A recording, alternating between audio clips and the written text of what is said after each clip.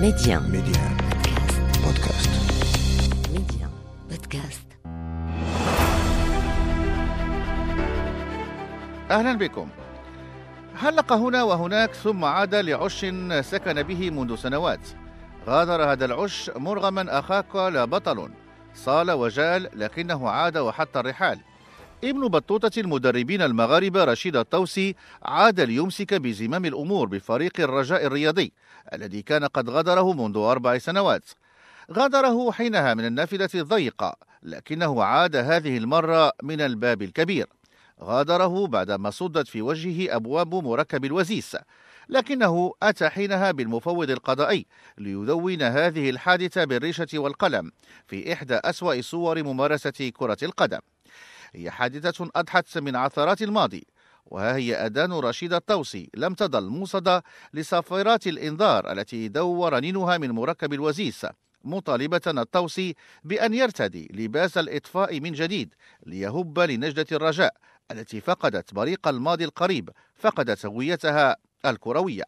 نستمع للطاوسي وهو مسرور بالعودة لدكة احتياط الرجاء. بالنسبة لي هذا يوم بالنسبة لي كيبقى تاريخي فعلا، لأن من بعد الذهاب ديالي والحمد لله أنا ما قلتش وداعا، قلت إلى اللقاء.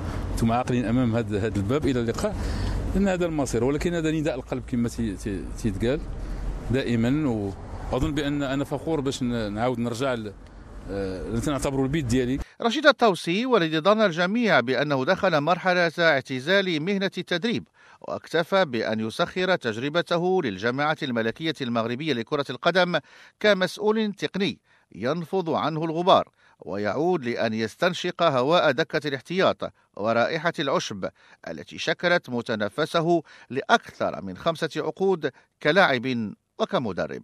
وعن الأهداف المسطرة مع فريق الرجاء يقول ابن مدينة سيدي قاسم.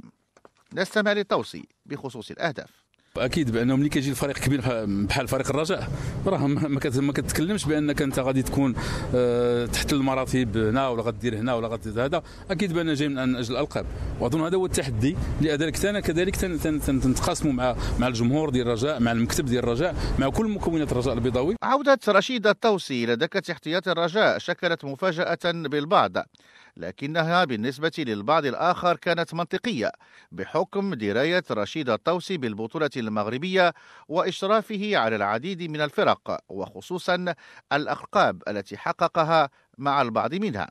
نستمع بهذا الخصوص للمدرب المغربي اللاعب الدولي السابق عبد الغني العثماني.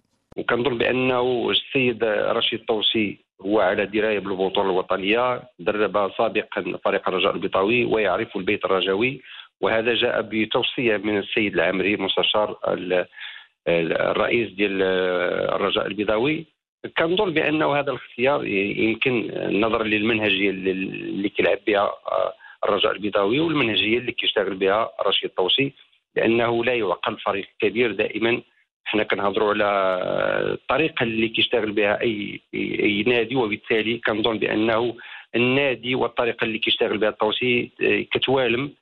كنتمنى أنه ينجح في هذه المهمة ويرجع فريق الرجاء البيضاوي إلى الطريقة اللي كان كيلعب بها، وبالتالي يبصم على لقاءات في المستوى، لا من ناحية الأهداف المسطرة ولا من ناحية المتعة اللي باغيها الجمهور ولا من ناحية الأرقام اللي كيقلب عليها فريق الرجاء البيضاوي مستقبلا.